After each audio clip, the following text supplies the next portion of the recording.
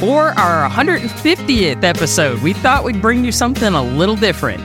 Rick Armstrong, the eldest son of Neil Armstrong, has just released his third album of space ambient electronic music called Chromosphere. So today, we're talking to Rick to learn all about his inspirations and his creative process. There's plenty of space-inspired music. What are your favorites? Let us know via our social media pages at Space and Things 1 on Twitter and at Space and Things Podcast on Instagram and Facebook, or via the contact form on our website. And please consider joining us over at patreon.com/Space and Things. But right now, enjoy episode 150 of the Space and Things podcast. Oh my God! Unbelievable! Unbelievable, but isn't it great this time? This is the Space and Things podcast. Emily Carney and Dave Gillis.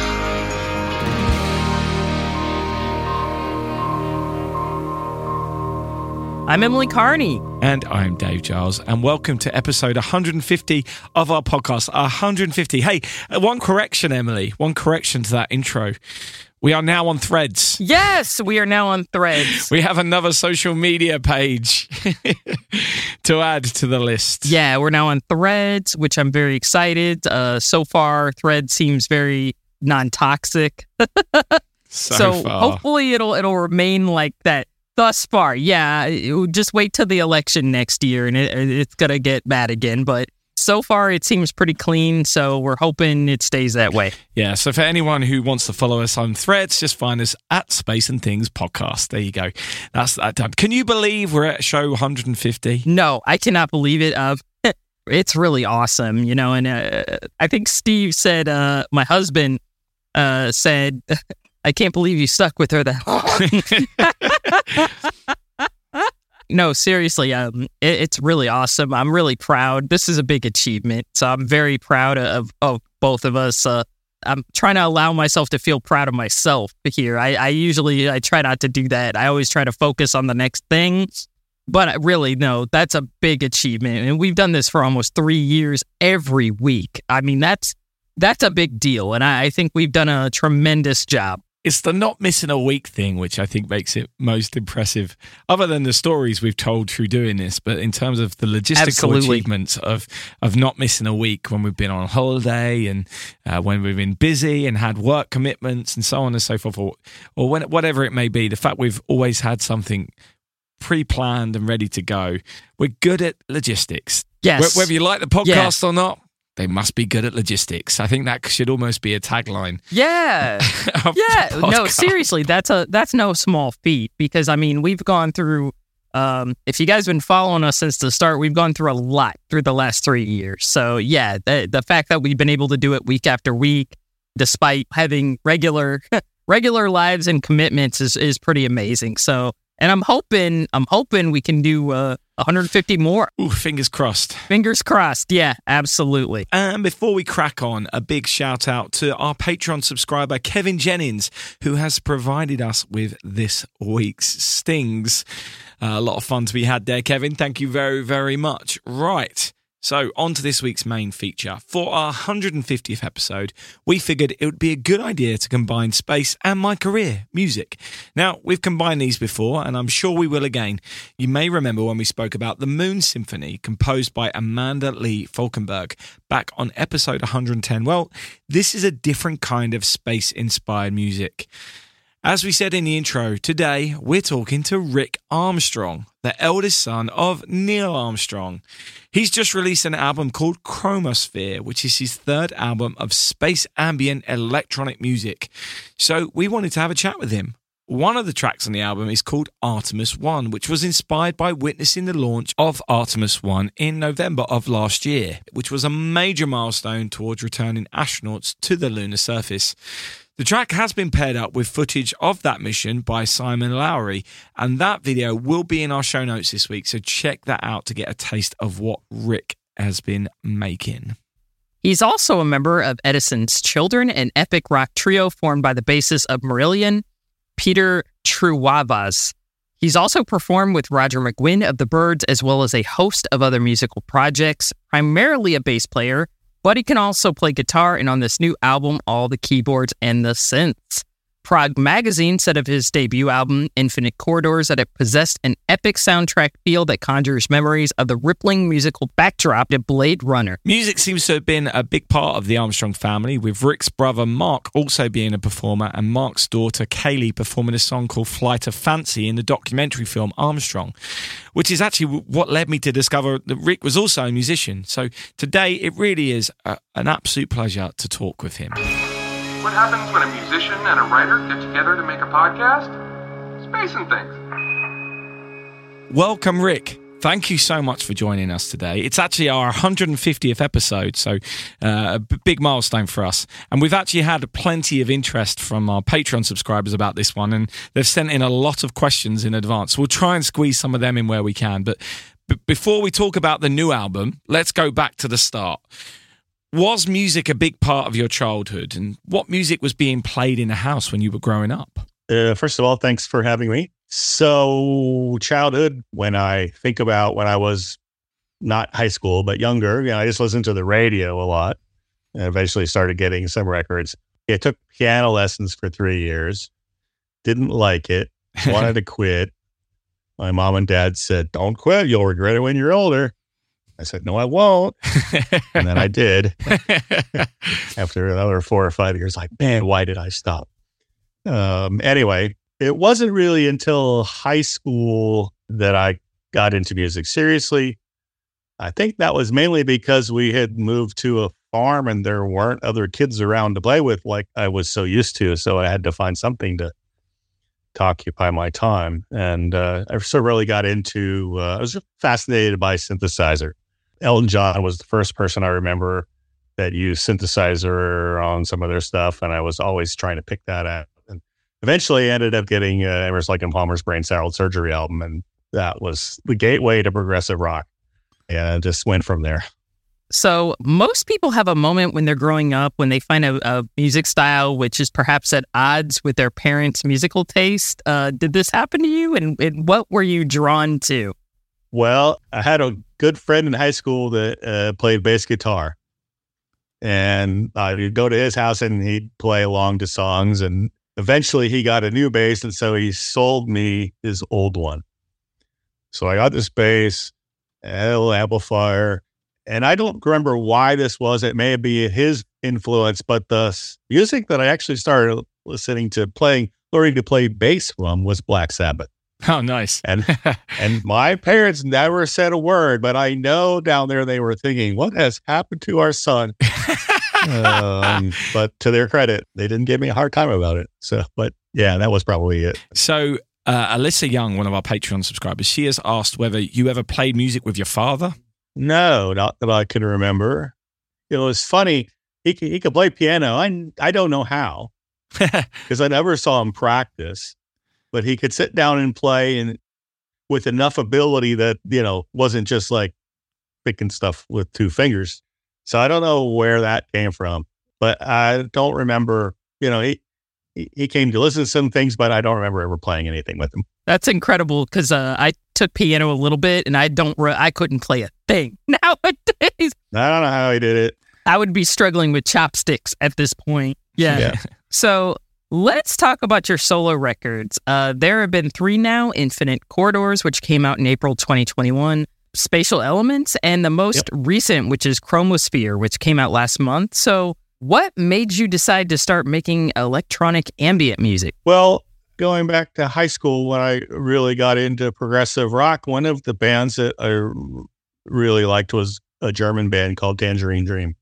Ah, cool. And when I went to college, they had a music school there, and they actually offered an electronic music class for non-music majors. You didn't have to be a music major to take the class.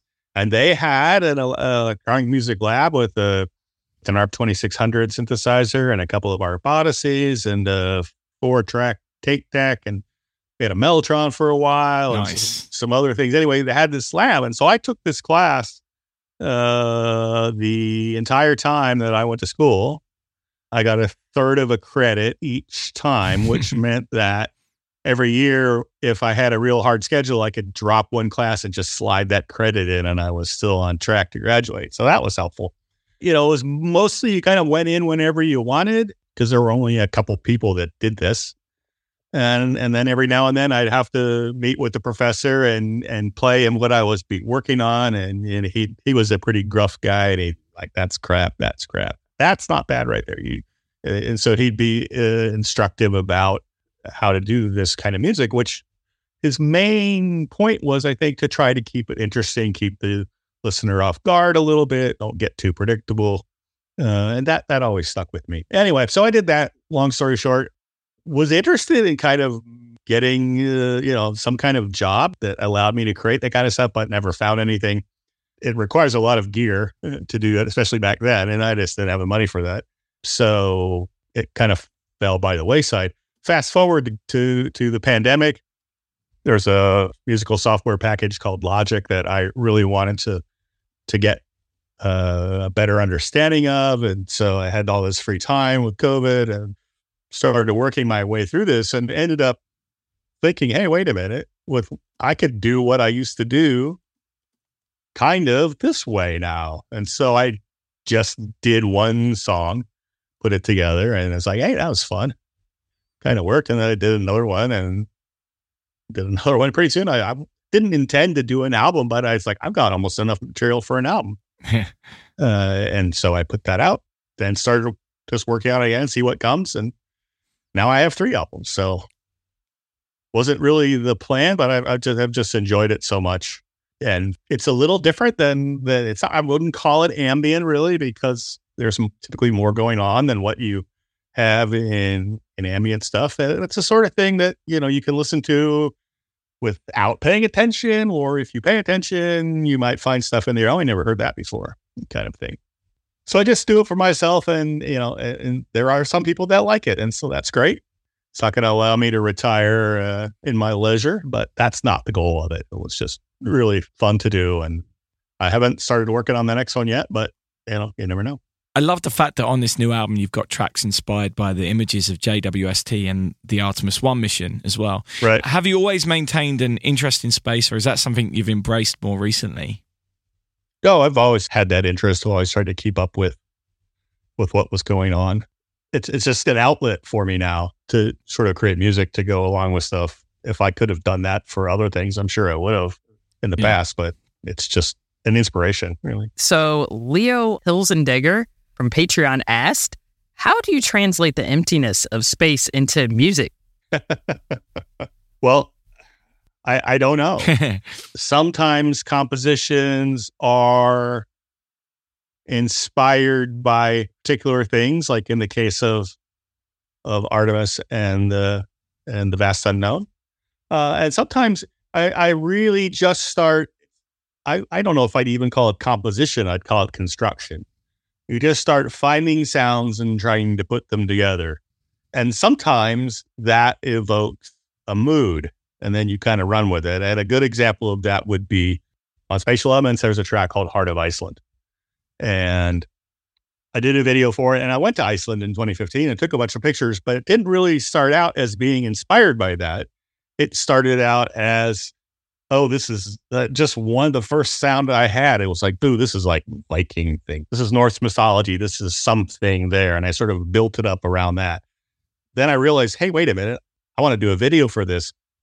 I've got all these Iceland photos that I could use. So now the track is about Iceland, even though it wasn't really necessarily inspired by that. So things come together in all different ways. Most of the time, I don't have anything in mind.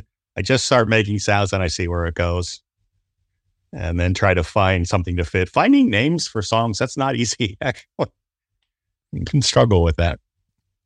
Yeah, particularly when you don't have lyrics, I guess. Exactly. Yeah.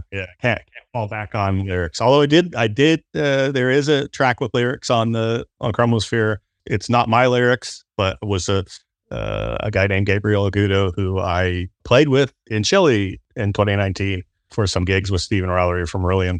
Anyway, I sent him the track and say, do you have any lyrics that might work for this? And he said, I think I do. And it just sort of developed from there. And so the lyrics and the vocals are totally his. And then, the music is obviously mine.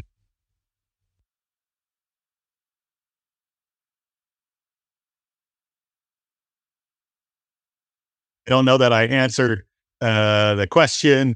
I don't know. If it does, that's what I'm going for, but I can't tell you how I do it because I don't know. Not because I'm being secretive. So Don Irwin asks, what sort of analog or digital instruments do you use to create your music? Good question. So it's mostly virtual instruments. Started out all virtual instruments. I use Logic and then lots of sound libraries. I did add an analog synth, the first one on Chromosphere, in a couple places, and including on Artemis. There's a little section that to me sounds very much like Vangelis. Yeah, and that was done on the analog synth, but most of it is virtual. I have some keyboard MIDI controllers that I use to trigger stuff, but my music for the most part isn't dependent upon traditional instrumentation, melodies and chords. There's some in there, but I don't have any rules. Basically, I'm not following any. I make whatever sounds good, regardless of whether it's with accepted musical theory or not. Yeah, actually, Don also had a follow-up, which was, is your music capable of being written down as sheet music? And would one performance of the song be the same as another if you were to do live performances? That's a good question. To write it down, it's all MIDI. So yes, you can score the notes. You won't necessarily get the sound because you might have a lot of things that are arpeggiated. Right. So in the cases where you might be holding down some different notes and you're getting some arpeggiation effects, those won't show up in the score. I've been asked by a number of people, can you do this live? And I'm trying to figure out how I would do it, because there are a lot. It would mostly have to be backing tracks. Yeah. Because sometimes there's 30 or 40 or 50 tracks in a song and I've only got two hands. So I'd have to pick and choose what to play. And would I play exactly what's on the record, or would I try to improvise? I don't know. I'd probably have to experiment with that and see, because improvisation in this kind of stuff can work really well, or it can be, oh, that sounds awful. Right. So I guess you have that risk with improvisation in any case, but I think you have it more with this, just based on how I construct things and how many things that I reject as being a terrible idea. So I don't know. I don't know how much interesting it would be to sit there and watch somebody play the backing tracks. Usually with this kind of performance, you have people with light shows and lasers and projections and all this stuff to make it a whole experience. And, I don't really have the budget for that. I feel you. It's an open question. I'd love to do it live somehow if I could figure out how. I have a question about the creative process. Obviously, I love using Logic and just going through the sound libraries that I've either built up myself and the virtual instruments that are there. And you just sit there with your MIDI keyboard and you press a button or you hold a chord down and you just let the instrument do the work. Exactly. And you can lose yourselves for hours just finding a sound and then exploring that. Within these virtual instruments, there is a lot of dials and buttons that you can mess around with and adapt the sounds. How much are you using presets, or how much is this you exploring sounds yourself as well? Mostly presets. Some of the analog synth that I've got, I might do a little more exploring. Well, I guess I fiddled with a number of them, but most of the time that just takes a lot of time when there's so many presets out there that you can select from. I really might mainly find presets that work together. And if I have a specific thing that I want to try to do, then I might mess with the underlying controls and see if I can make that happen. When I was taking electronic music, the ARP 2600, which is an analog synth, but it's got a lot of patch opportunities, so you can wire it. You can override the native organization. I used to know that really, really well.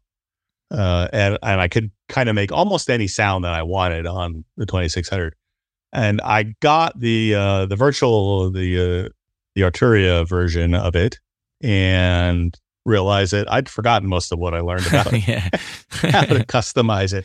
And back in those days, there were no presets. Yeah, right? absolutely. You didn't have a choice. You had to make stuff yourself. Now there's hundreds and hundreds and hundreds. So yeah, I go that way. When you're sitting at a piece, are you recalling presets that you've used before as well? Where you think, that what would sound perfect here, or is it really just exploration as you're going through each piece on its own? Yeah, I try not to reuse the same presets. I have a couple of times, not intentionally. Yeah, but I'll find something that works, and then later on I go, oh wait a minute, that sounds exactly like what I did over in this track. Do I need to change it? I don't want to duplicate what I've done. But there's too many presets to remember to be able to remember what's what, right? Absolutely. And I keep getting new libraries and exploring those. There's not enough memory in my head to remember what all the tracks sound like. So I'll just, unless there's something that's particularly standout-ish, I'll just stumble upon them again if the need arises. Awesome. So Wizzo has asked, in a Space Fest interview a few years ago, you described Star Trek's Mr. Spock as a character who helped inspire you. Are you still a fan, and do you follow any current science fiction series? Sure. Always a fan of Star Trek. Strange New Worlds, I'm really liking that one from Star Trek. But my go-to science fiction series, I guess, is Babylon 5. Yes. I'm looking for the new animated one to see. The Expanse, was something I really enjoyed. Had to actually watch it 3 times because when I watched it the first time when it came out, when you have too much time that goes by between seasons, then season starts up and I can't remember what happened the season before, so I better watch it again. And then they did another season 6, I think it was. I might as well just go watch it all again because I need to have the context for everything. I'm sure I'm leaving out some that I'm a fan of, but yes, always looking for good sci-fi. Yeah, I do the same when I'm when a new series starts. I always feel like I have to watch the other one again. It just ends up taking so much time. Anyway, yeah. Kevin Jennings has asked, if you could go to the moon, would you? And if yes, if you could only take one album with you for the journey, what would it be? Yes, I guess it would. I go. There's a lot of detail, a lot of assumptions you have to make into that answer. So under the right circumstances, yeah, I'd love to do that. What album would I take with me? That reminds me of that Stephen Wright joke where he said he drove cross country to the U.S. He only had one cassette tape. And he said, I can't remember what it was. So it'd be something by Marillion, I think. That's my band. And it would have to be something from them. I don't know how I could pick one, but an hour before it starts, that would be an appropriate one to take to the moon. I might take that. I don't know, be something from Marillion.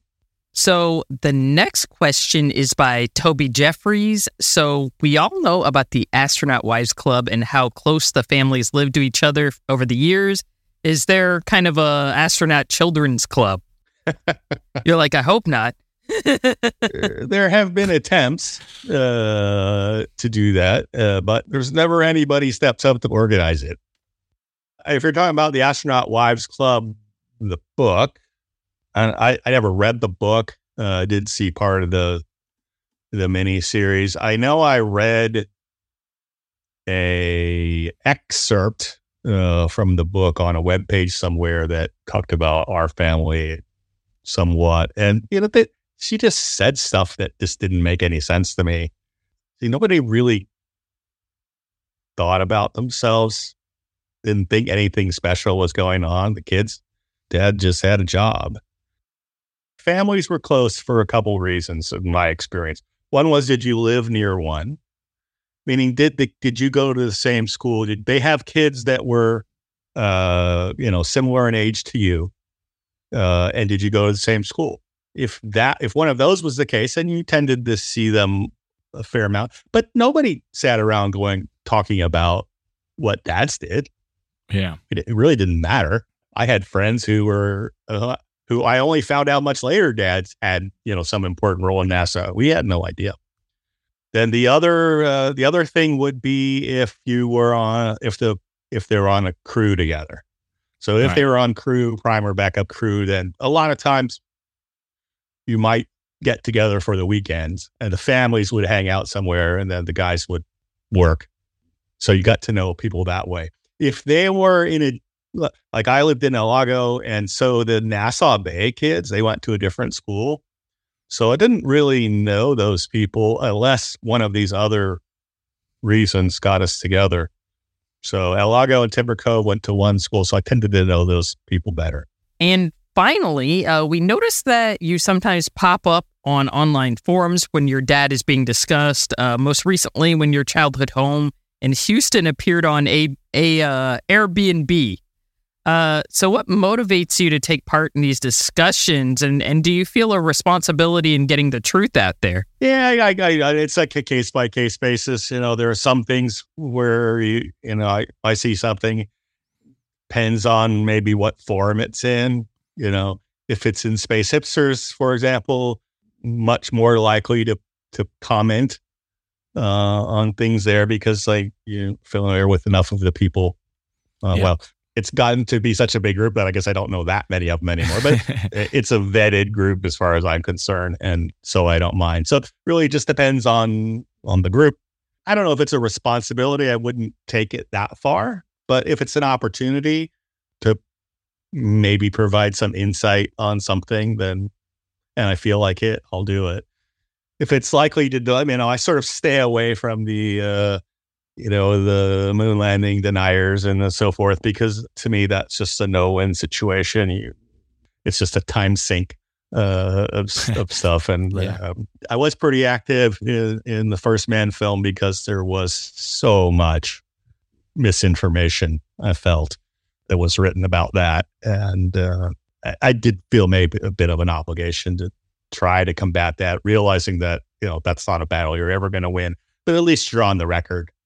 Yeah. And maybe it helps somebody come to a different conclusion about how they think about things based on underlying information. I don't argue against people's opinions. I just say, here's how it was to the best of my knowledge.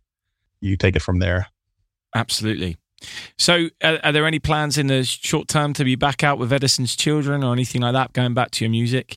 Anything coming up that we should be keeping an eye out for, or do we just look forward to album 4 from of the new stuff? Yeah, Edison's Children, which is a band that I'm part of, along with a U.S. guy named Eric Blackwood, and the bass player from Marillion, Pete Ruavis, was really their side project that they started, and I've kind of grown into it. We've got writing sessions coming up this summer. We've got a bunch of material that's reasonably far along, and so we're going to spend some dedicated time trying to figure out if we can turn it into an actual album. So wish us luck on that. So we'll see. Absolutely. Well, good luck for that. And thank you very much for joining us. And this has been really great. And we'll encourage all of our listeners to go and check out the latest album. Hopefully, you'll get a few extra people, a few extra ears on it as a result of talking to us.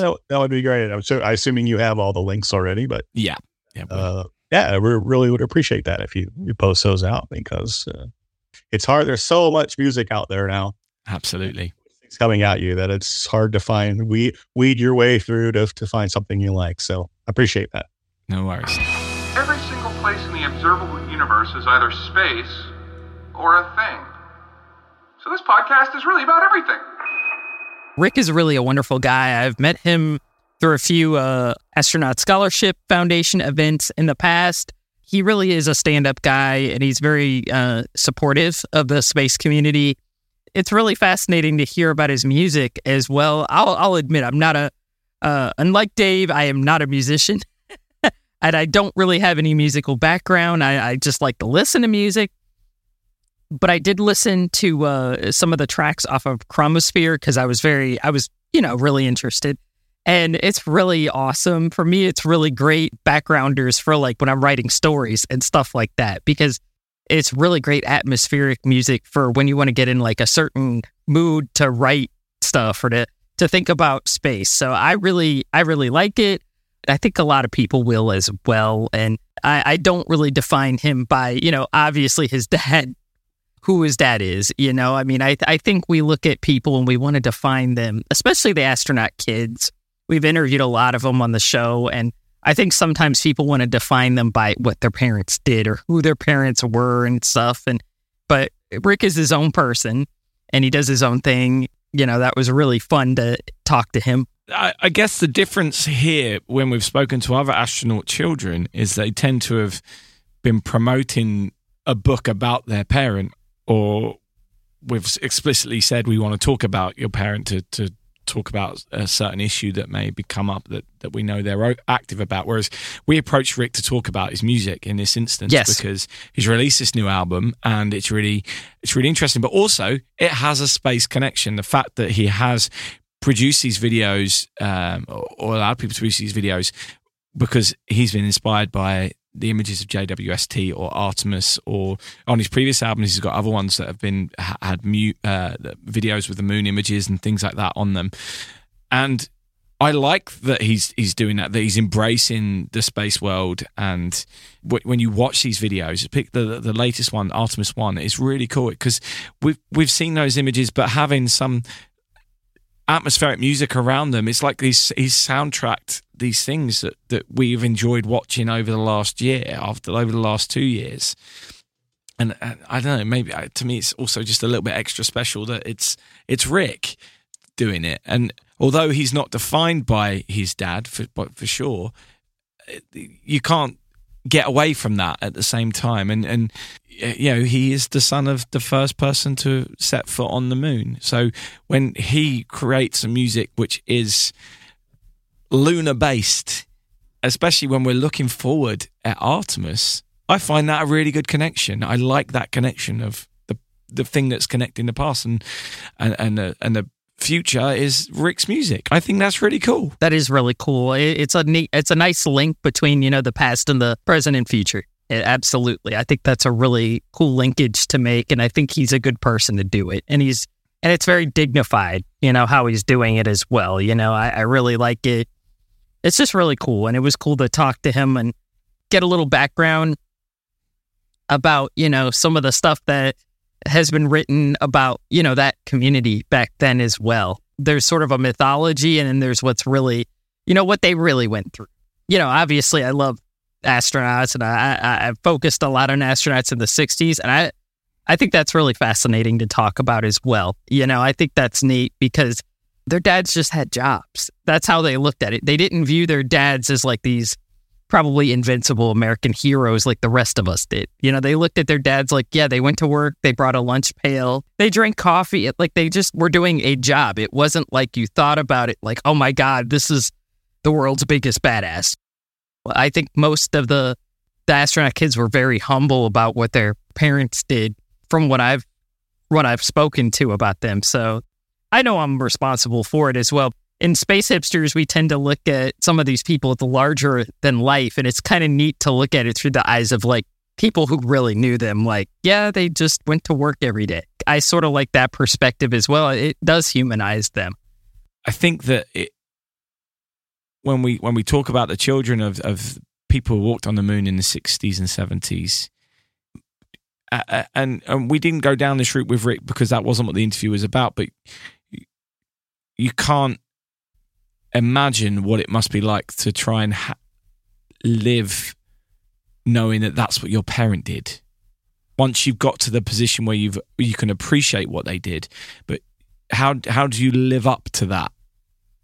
It's a tough one, isn't it? And yet Rick has created his own path with music and the project he's done, and he's found his own passion, his own love of progressive rock, and the fact he's been able to explore that and end up working with some of the people that he really respects within that industry and hold his own says a lot about him.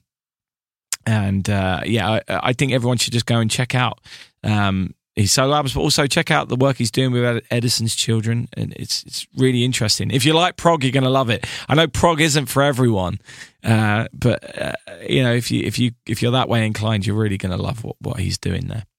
So I will put links to Rick's stuff in the show notes. Please go and check it out and let us know what you think. And also let us know your favourite music which is inspired by space, because I love these kind of discussions. I always find new music, which gets harder to do when there's so much out there, and as you get older, you're just a little bit more ingrained in what you like. So listening to something new and having your eyes opened with a mutual connection such as space is a nice way to find new music. So please do get in contact and check the show notes for Rick's links. Also, the full unedited interview with Rick is available to watch on our Patreon page, which is patreon.com/spaceandthings. You're listening to the Space and Things podcast with Dave Carney and Emily Giles. Dave Giles and Emily Carney. So, Emily, what has caught your eye in spaceflight since last week? A couple things. One is actually pretty serious, and one's actually not very serious. The thing that is actually serious, and this just got in my inbox a little while ago, this is from a place called Special Aerospace Services. And Special Aerospace Services apparently has been awarded a Space Act agreement with NASA to develop a commercial autonomous maneuvering unit. A what now? An autonomous maneuvering unit, an AMU, which is sort of like a jetpack. It's kind of not the same, but it's very similar to what Bruce McCandless II used on STS, I think it was 41B. So I'm reading directly from the press release here. This is not my own words. Yeah, awarded under the Second Collaborations for Commercial Spaceflight Capabilities Initiative. This system will allow for safer assembly of commercial low Earth orbit space stations, servicing retrieval and inspection of space systems. And according to the Special Aerospace Services Chief Technical Officer and co-founder Tim Bulk, this agreement is critical in providing expertise, historical data, lessons learned, and access to NASA personnel in order for SAS to accelerate our commercial development of the AMU technology. So that's really cool. I feel like it's almost the 1980s again, except this time it's like a commercial version of a maneuvering unit. It's not NASA's version, because the one that we know from the poster and from the book Wonders All Around was developed by NASA. I forgot the contractor who worked on it, but Bruce McCandless, the astronaut himself, had a huge hand in that. But it was NASA's baby. It wasn't a commercial project. So this is kind of neat. We'll see sort of a commercial astronaut Buck Rogers jetpack, and I can't wait to see pictures of people using it if that actually comes to fruition. So that's some cool news this week. Another thing that's not so serious that I found is this podcast comes out on a Thursday, so by the time this podcast is released, this is going to be old news already. But I still wanted to share it.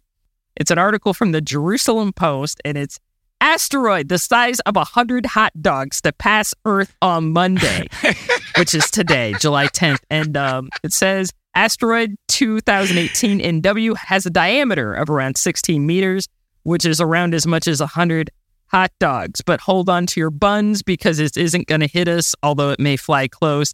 This just shows how much people will just try to avoid the metric system at all costs. They could have said, this is about the equivalent of so many tons or so many, even pounds is not the metric system, but, it's still, okay, so many pounds. Okay, that's nice. No, they had to go into 100 hot dogs. So that's very strange. So yeah, that just tells you how much people will avoid trying to use the metric system. And also there's diversity in hot dog sizes. So I'm a little confused at how big this is. Does it include the bun? Yeah, is it include the bun? Is it one of the plump hot dogs that plump up when you cook them? Is it one of the cocktail weenies? Is it one of the foot-long hot dogs you can get at Disney World? So many variables. So that's what caught my eye in space this week. But yeah, even though the hot dogs one by Thursday will be old news, because by that point the asteroid will have safely traversed our planet without hitting it. So what about you, Dave? What have you been looking at this week? Okay, well, this actually came up a couple of weeks ago, and I forgot to mention it. Did you see that there's been an event at Buckingham Palace recently where the King has unveiled the Astra Carta? I was not aware of this, no. Okay. What is the Astra Carta? I know what the Magna Carta is, but not the Astra Carta. All right, so there was a thing apparently called the Terra Carta, which I was not aware of, and that was that was something to do with sustainability for nature, people, and planet. And apparently, this is the next step of that into trying to get the space industry to think about sustainability. Oh, okay. So apparently, it brings a reality for space sustainability outlined by His Majesty King Charles III in his previous role as Prince of Wales at the Space Sustainability Summit in 2022. I must have missed that. So we have a seal. So we have what looks like a mission patch, and this was unveiled, and it was designed by Sir Joni Ive. They've got this whole Astra Carta framework, which is apparently similar to the Sustainable Markets Initiative and aims to convene the private sector in creating an ambition and momentum in advancing and accelerating sustainable technology and business models. It also recognises the unique role that space can play in creating sustainable Earth and the need for space-related industries to consider environmental and sustainable impacts both on and beyond our planet. Its ambition encourages a focus on placing sustainability at the core of space activity. And I'm reading this from the press release, the Sustainable Markets press release. So at the event, you had Chris Hadfield, the former Canadian astronaut who's been in the UK on tour recently, and you had all of the current crop of UK astronauts, including Tim Peake. It's the first photo I've seen of all four of them together. Wow, which is quite cool. And also, Tory Bruno made his way across. Which is that's from cool. United Launch Alliance. So it looks like there was lots of people there from the space industry, private industry, and that people are signing up to this thing that's been led by the new King of England, trying to promote sustainability within the space industry. And I think that's worthy. I think that's a worthy thing that he's done. So well done, King Charles III. Long live the king and all that. Dave has to say this, or else somebody will pop out from behind the door and just kill his ass. Just shoot him. So absolutely. He has to say this. You're talking about the king, exactly. You have to have eyes in the back of your head. He's looking around. He's like, oh my God. He's like, God save the king. Yeah. Oh my God. The slightly more skeptical side of me is like the Terra Carta and then Astra Carta. As you said, you'd heard of the Magna Carta or Magma. Yeah. Magma Carta. Magma Carta. Yeah. The famous Magma Carta. The famous Magma Carta. We studied that in school for ages. It's volcanic. Yeah, exactly. Harrison Smith was involved. Anyway. Yes, exactly. He discovered it on the moon. He discovered it, yeah. Yeah, it was carved into an orange, the orange soil he found on the moon. Exactly, anyway, yep. I think that's a bit cheap. I think that the whole Astra Carta thing is a bit kind of, come on, you could have done better than that.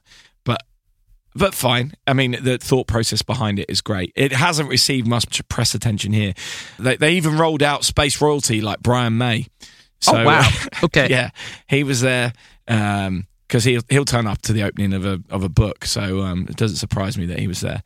But yeah, it was. It's something that's interesting. I think it's good that someone is showing some leadership, and it's good to see that people showed up. Maybe they just wanted to meet the new king, but it'll be interesting to see. I mean, I don't know if I haven't seen anything from SpaceX to say whether anyone was there from them representing them. That doesn't mean there wasn't. I just haven't seen it. And I tried searching for the guest list and I can't find it, but maybe someone can send it to us. I'm glad you brought it up because I hate to admit this, I had not heard of it. And like I said, I've heard of the Magma Carta. I'm kidding. I'm going to get so much hate mail. Like, you dumbass, that's not what it's called. Like, yes, I know that's not what it's called, okay? We're just being silly. But no, seriously, I had not heard of it. So that's actually kind of cool, but I'm wondering how binding it is. I mean, obviously, this isn't a law, and he's obviously trying to get various companies from a variety of countries involved in this. So again, from the press release, it says it aims to serve as a roadmap for the global private sector. It's not a law. To align. It's definitely not a law, but it's well, I suppose Carta means map, doesn't it? I guess. Yeah, it does.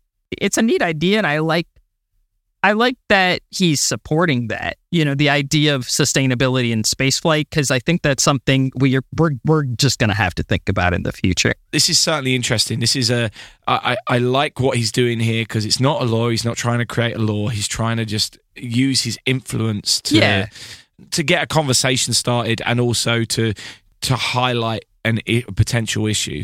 Well, I've just sent you the link in our little chat here. Cool. Just have a look at the logo. It's quite a cool mission patch.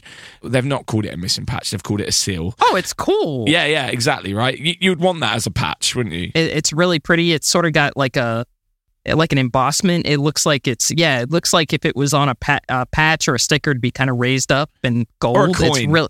Or a coin. It's really pretty. I like it. And I like the sort of celestial background. It's really nice. Yeah, I think that's really cool. And I think it's cool that he's trying to influence that as we go further into the high frontier. It wouldn't be show 150 without a Gerard K. O'Neill reference. Without him just randomly showing up out of nowhere. Yeah, like, hey, we got to build space settlements. But seriously, as we go further into further into space, we need to take the things that we worry about on Earth, sort of to space as well, I think. These are issues that I think we really do need to think about. So that's really cool that he did that. Yeah, I mean, also when we're in space, how are we going to pick how we're measuring the size of asteroids? I think that's another thing that we need to take forward with us. Yes. We need to standardize our hot dog measurements, so that as we go forward into the high frontier, we know how we're going to determine how much of a threat an asteroid is to our spacecraft or our habitat. To my knowledge, Gerard K. O'Neill never discussed the hot dog measurement system anywhere. I don't know. I'll look in his archives, but I don't think this was something he thought about, and maybe he should have thought about it back then. He was such a visionary, I'm shocked. Like, he probably was sitting at a table one day just eating a hot dog like, man, how can I make this a measurement system? I know. And then, and then he got sidetracked by something else. Like, he had to do an equation or something. All right, so what I would do is I'll put links, as always, to these articles that Emily and I have been inspired by this week within our show notes, which can be found on spaceandthingspodcast.com. Hello, everybody. This is Bad Bobby Lousma, and I'm here to say thank you for listening. Okay, that's it from show 150. Emily and I, before we came on and recorded this week's episode, we were sent a video made by some of our listeners. I think the ringleaders were Don Irwin and Carla Gust, and it made us quite emotional. Thank you to anyone who participated in that video, or anyone who has sent us well wishes for the fact we've reached 150 shows. I'll be honest, I needed to hear that. It's getting to that point now where I'm like, we are all right to keep going, right? This is the right thing to do. It seems like it's getting harder to find the time to do the research, to find things, to find guests. Oddly enough, we're getting turned down more than we used to. And I don't know what that's all about. Maybe people are a bit busier now. The world has gone back to normal, but it seems like it's getting harder. But yeah, seeing that video certainly has made me go, yeah, we're on the right track. We're doing something that is appreciated. And so thank you to all those who were part of that video. And thanks again to anyone who's listening. If you may not have known that was going on and would have happily contributed, but just thanks for listening, and thanks to anyone who's on our Patreon and buying merchandise and things like that. It's wonderful. So thank you. Yeah, thank you so much to all of you. Really, we were both very touched by that video. Words can't really express how it made me feel. Seeing that video made me know we've brought a lot of happiness to people's lives, and we've been doing the right thing, and we've been asking the right questions, and that makes me feel really good. So, and I know I can't speak for Dave, but I know it makes him feel really good too. So thank you so much to all of you. Whether you've listened to one or all 150 of our episodes, hopefully we can keep this going for another 150 episodes. And there's certainly enough to be talking about to do that.